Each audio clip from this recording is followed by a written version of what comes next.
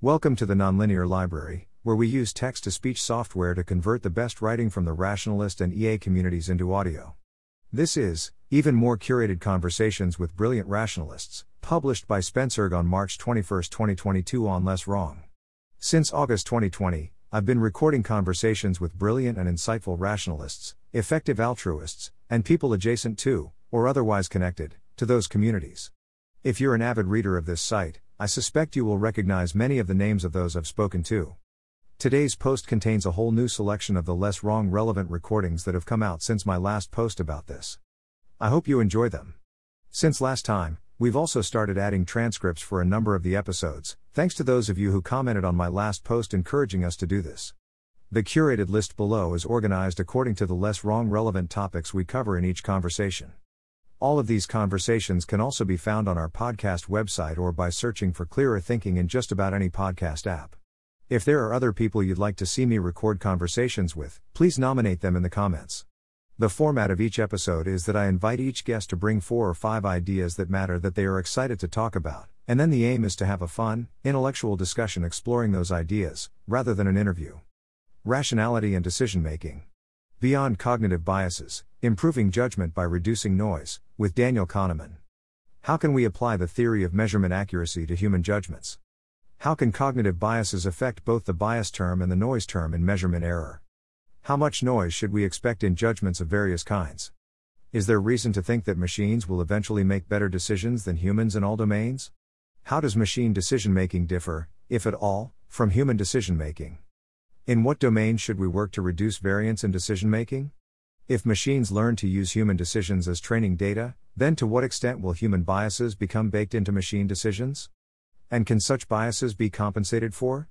Are there any domains where human judgment will always be preferable to machine judgment? What does the Fragile Families study tell us about the limits of predicting life outcomes? What does good decision hygiene look like? Why do people focus more on bias than noise when trying to reduce error? To what extent can people improve their decision-making abilities?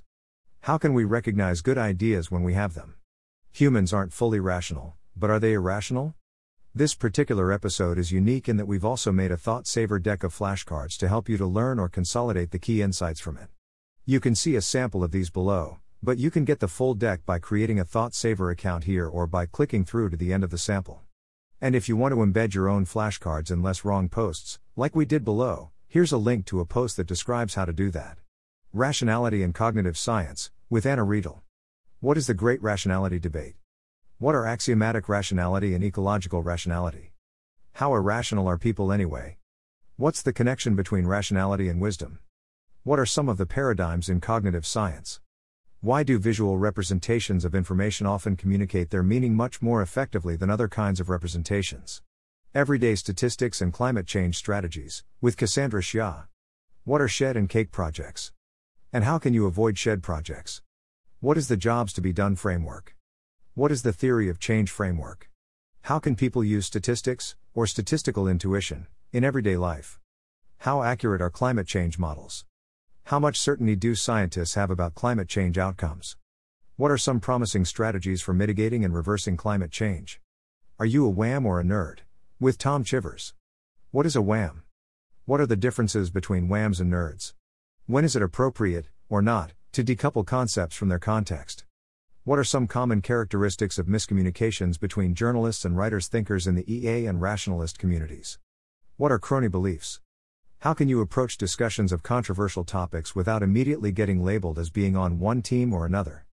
What sorts of quirks do members of the EA and rationalist communities typically exhibit in social contexts? Clearer Paths and Sharper Ideas, with Lynette Bai. What are forward chaining and backward chaining, and how do they connect with theory of change? What sorts of mental habits and heuristics prevent you from brainstorming ideas effectively? How can you harness feedback effectively to sharpen your ideas? From whom should you solicit feedback? How can you view your own products with fresh eyes? What are some common struggles people encounter when starting or changing careers, and how can they be overcome? Why are small experiments so underused? How can we construct a sustainable work life? What are the best ways to rest and recover from overwork and burnout? Evidence, Reason, and Compassion for All Sentient Beings, with Jamie Woodhouse. How can we encourage people to increase their critical thinking and reliance on evidence in the current information climate? What types of evidence count as valid, useful, or demonstrative? And what are the relative strengths and weaknesses of those types? Could someone reasonably come to believe just about anything, provided that they live through very specific sets of experiences? What does it mean to have a naturalistic epistemology? How does a philosophical disorder differ from a moral failure? Historically speaking, where does morality come from? Is moral circle expansion always good or praiseworthy? What sorts of entities deserve moral consideration? Consciousness and subjective experiences. When is suffering good? With Paul Bloom. When, if ever, can suffering be good? Is there an optimal ratio of pleasure to pain? What is motivational pluralism? Can large, positive incentives be coercive? For example, is it coercive to offer to pay someone enormous amounts of money to do something relatively benign or even painful or immoral? How can moving from making judgments about a person's actions to making judgments about their character solve certain moral puzzles? Why do we sometimes make seemingly irrational judgments about the relative badness of certain actions? How does the level of controversy around an action factor into how much we publicly disapprove of it? What are the differences between compassion and empathy? Is antisocial personality disorder, aka psychopathy or sociopathy, defined only by a lack of empathy? How have humans evolved, or not, to detect and mitigate the effects of others who feel no remorse? Is altruism especially vulnerable to remorseless people? What are the differences between narcissists and sociopaths? How many minds do you have? With Kaj Sotala. What are the advantages of viewing the mind through the multi-agent model as opposed to, say, the rational optimizing agent model? What is the global workspace theory of consciousness? What's going on during concentration meditation according to the global workspace theory? If our brains are composed of multiple subagents, then what does it mean when I say, I believe such and such? Are beliefs context dependent, i.e., you believe P in one context and not P in a different context? What effects do the various therapeutic modalities and meditation practices have on our beliefs? What are the advantages of transformational therapy over other approaches? Accessing pure consciousness at any moment, with Locke Kelly. What is awakening? What is a stateless state? What is non-duality? Why and how do some spiritual practitioners experience a dissolution of their sense of self? Do these altered or enlightened states require thousands of hours of practice to achieve, or are they always inside us, waiting to be noticed and accessed at any time? Can these states be accessed through a variety of paths and methods? Is there a certain kind of person that does better or worse at achieving these states? Psychological models and parenting, with Divya Eden. What is the internal family systems model? What kinds of information do our emotions give us? How many agents live in our heads? And, if there's more than one, how well do those agents cooperate? What is operant conditioning? What is attachment theory? How does parenting differ from animal training? Is decision theory able to unify many different psychological theories? Exploring your shadow and healing your traumas, with Aurora Quinn Elmore. What is metamodernism? How does metamodernism relate to spiral dynamics? What does it look like to apply a metamodern approach to large-scale problems? What are shadow traits, and what is shadow projection? What do our reactions to others' behavior tell us about ourselves? What's going on psychologically and physiologically when we relive past traumas? What dosages of psychedelics are most effective in a therapeutic context? How soon will psychedelic substances likely be decriminalized or legalized at the state and/or federal level in the United States? How can we enter into blissful, ecstatic, intense, or other less common psychological states without drugs or alcohol?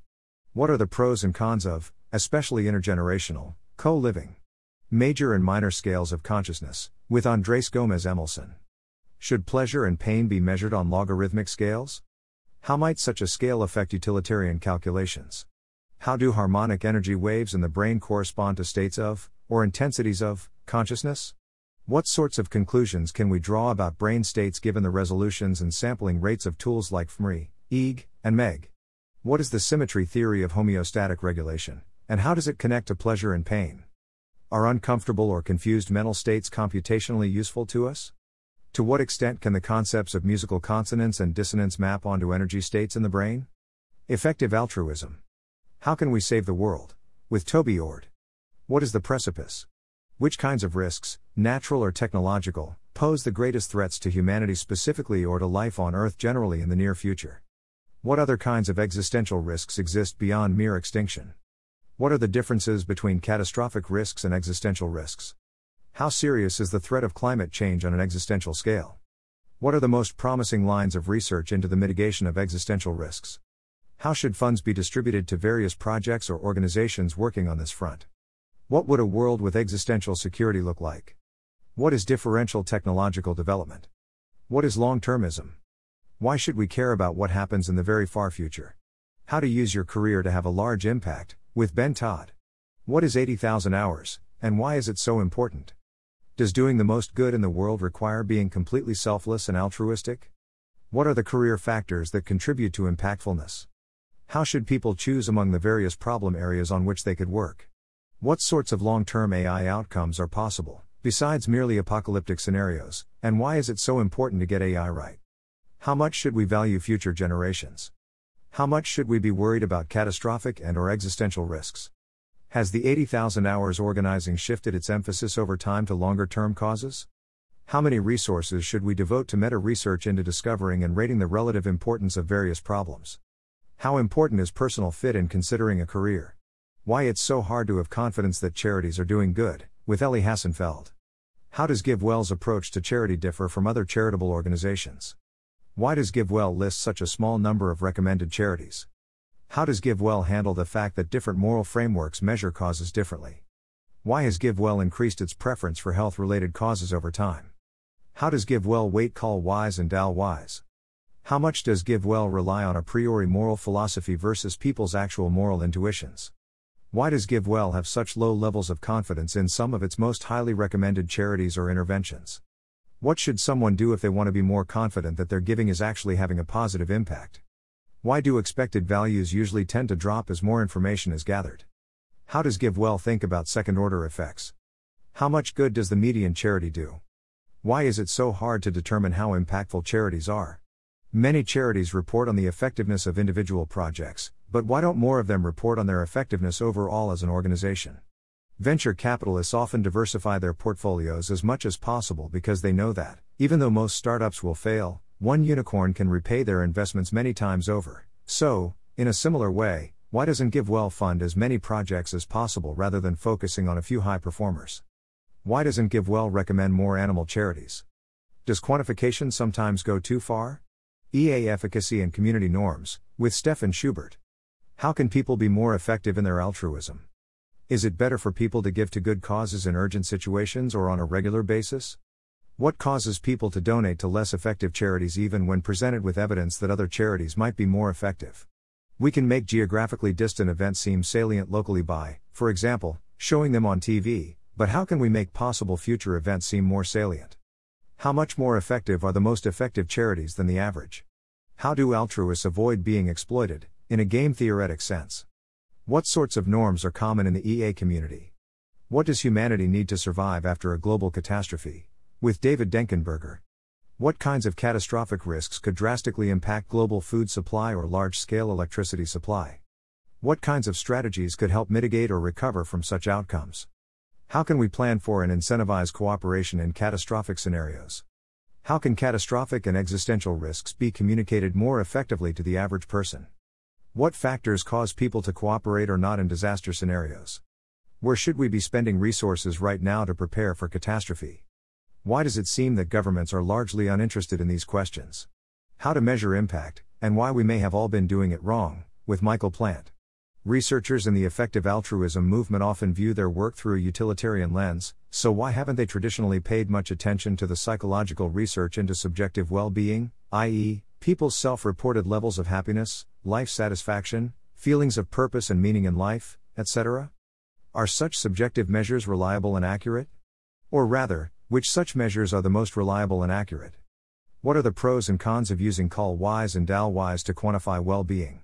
Why is there sometimes a disconnect between the projected level of subjective well-being of a health condition and its actual level? For example, some people can learn to manage and cope with major diseases, but some people with minor conditions like depression or anxiety might be in a constant state of agony. What are some new and promising approaches to quantifying well-being? The EA movement typically uses the criteria of scale, neglectedness, and tractability for prioritizing cause areas. Is that framework still relevant and useful? How do those criteria apply on a personal level? And how do those criteria taken together differ conceptually from cost effectiveness? How effective are psychological interventions at improving subjective well-being? How well do such interventions work in different cultures? How can subjective well-being measures be improved? How can philosophers help us do good better?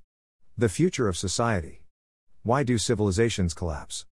And is ours next? With Samo Burya. What is long history? Why don't historians usually focus on what happened before recorded human history? What, if anything, is special about agriculture when it comes to the development of civilization? How far back does human civilization go, and why should we care?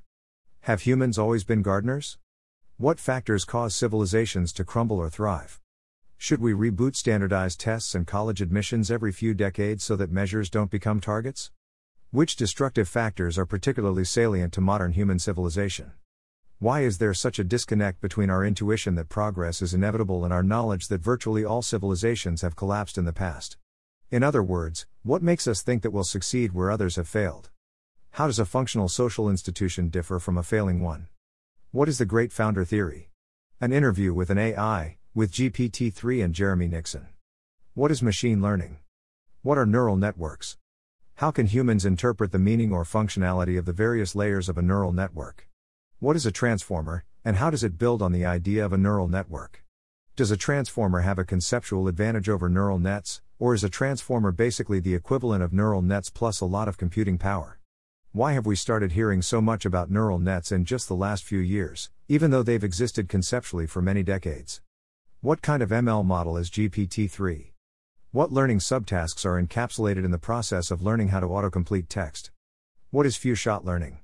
What is the difference between GPT-2 and GPT-3? How big of a deal is GPT-3? Right now, GPT-3's responses are not guaranteed to contain true statements. Is there a way to train future GPT or similar models to say only true things, or to indicate levels of confidence in the truthfulness of its statements? Should people whose jobs revolve around writing or summarizing text be worried about being replaced by GPT-3? What are the relevant copyright issues related to text generation models? A website's robots.txt file or a noindex.html attribute in its page's meta tags tells web crawlers which content they can and cannot access. Could a similar solution exist for writers, programmers, and others who want to limit or prevent their text from being used as training data for models like GPT-3? What are some of the scarier features of text generation models? What does the creation of models like GPT-3 tell us, if anything, about how and when we might create artificial general intelligence? What causes progress? And how can we stop it from slowing? With Jason Crawford. What is progress? How do we, and should we, measure progress? What are the most important questions to ask in progress studies? What are the factors that lead to progress? Why has large-scale progress taken so long, i.e., why did we not see much progress until the Industrial Revolution? Why did the Industrial Revolution, Scientific Revolution, and Democratic Revolution all seem to start within a relatively short period of time of each other? How can we prevent progress from slowing down, stopping, or even reversing? What factors have contributed to the slowing of progress in the last 50 years? What's the state of progress in nuclear energy? What is the history of attitudes towards progress? And why is it important for people to believe that progress is good? Utopia on Earth and Morality Without Guilt, with Joe Carlsmith. What are some of the challenges of defining utopia? What should a utopia look like? What are concrete versus sublime utopias? What are some of the failure modes related to various conceptions of utopia? Is it really that hard to create a shared, positive vision of the future? What is the value, or disvalue, of creating new people, especially in relation to the utopic or dystopic state of the world? What is wholehearted morality versus morality as taxes? How can we encourage people to be more moral without harming them psychologically, for example by loading them down with guilt? Which sorts of worldview changes are reversible? Where does clinging fit into the constellation of concepts like valuing, caring, envying, etc.? How does non-attachment differ from indifference? Is clinging always bad? Is philosophy making tangible progress as a field? Is philosophy's primary function to show us how our questions are confused rather than to give us direct answers to our questions? Has philosophy given us a clearer picture of what consciousness is or isn't? Self-improvement. The Secrets of Effective Learning, with Andy Machuskok. How can we accelerate learning? Is spaced repetition the best way to absorb information over the long term? Do we always read non-fiction works with the goal of learning? What are some less common but perhaps more valuable types of information that can be put on flashcards? What sorts of things are worth remembering anyway? Why is it important to commit some ideas to memory when so much information is easily findable on the internet? What benefits are derived from being involved in all stages of a project pipeline from concept to execution, as opposed to being involved only in one part, like the research phase? Why should more researchers be involved in para-academic projects? Where can one find funding for para-academic research? Self-improvement and behavior change, with James Norris. How can you live your best life? What's a good definition of wisdom? What are some possible taxonomies of life outcomes? What are some low-hanging fruit in the realm of self-improvement? What are some useful behavior change frameworks and techniques? Productive conversations and feedback loops, with Julia Carvalho. How can we become better leaders? How can we give better feedback to others? How can we be better listeners? How can we give good advice? How do startups, or even existing companies, build great products? What sorts of things do experts actually know? When is it useful to poll customers for feedback? Risk-driven development and decentralization, with Satvik Berry. What is risk-driven development? How should we weigh advice, best practices, and common sense in a domain? What makes some feedback loops better than others? What's the best way to take System 2 knowledge and convert it to System 1 intuition? What are forward chaining and backward chaining? When is it best to use one over the other? What are the advantages and disadvantages of centralization and decentralization? Economics. Tyler's 3 Laws and 12 Rules, with Tyler Cowen. Why might it be the case that all propositions about real interest rates are wrong? What, if anything, are most economists wrong about? Does political correctness affect what economists are willing to write about?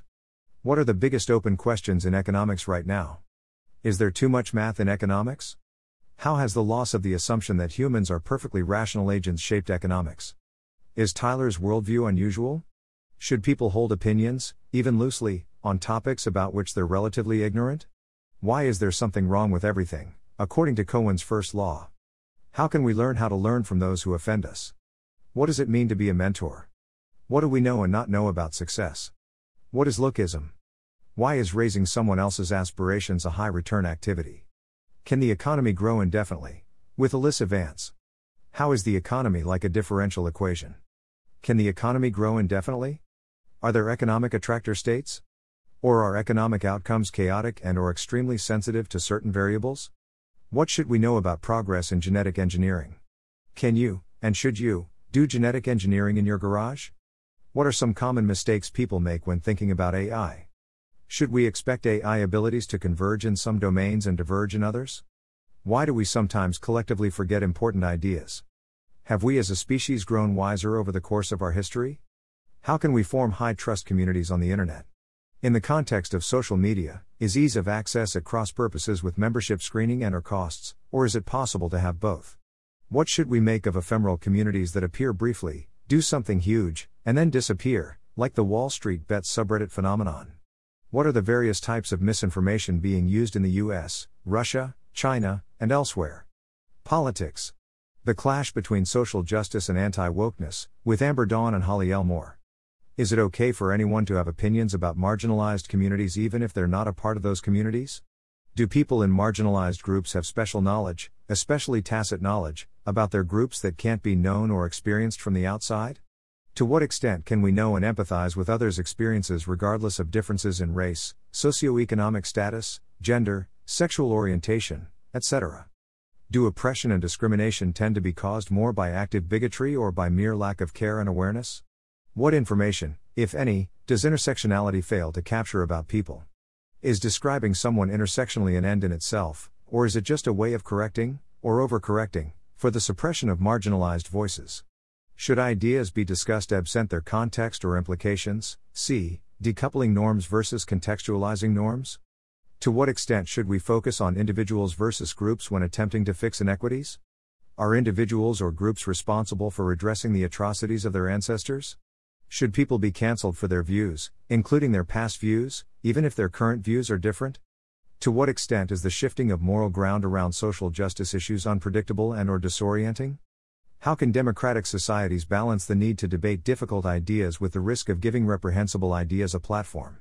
Should rules about offensiveness be enforced from the top down, for example from a government, a school administration, a company's board of directors, or even parents? Is offense only in the eye of the beholder? Cryonics. Freezing too, not, Death, Cryonics and the Quest for Immortality, with Max Marty. What is cryonics? And how does it work? What do we know right now about reversing death? And what would we have to learn to make resurrection from a cryogenically frozen state feasible? How much does cryonics cost? What incentives would future people have for reviving a cryo-frozen person? How likely is it that a cryo-frozen person will be brought back in the future? Why do people, even pro-cryonics people, cryoprastinate and put off considering cryonics for a later time? What sorts of risks are involved in being frozen and later revived? What philosophical and ethical issues are at stake with cryonics? Would a revived person be able to integrate into a future society? Why is there a stigma around cryonics in some cultures? Some other relevant people that I've already recorded with, but haven't yet released the episodes for, include Matt Goldenberg, Habiba Islam, Leah Edgerton, Katja Grace, Literal Banana, Eric Schwitzgebel, Buck Schligeris, Kate Hall, Aileen Anello, Peter Wildford, Elizabeth Edwards Apple, and Aaron Hamlin. Please let me know in the comments who else you think I should record with. Smile. Thanks for listening. To help us out with the Nonlinear Library or to learn more, please visit nonlinear.org.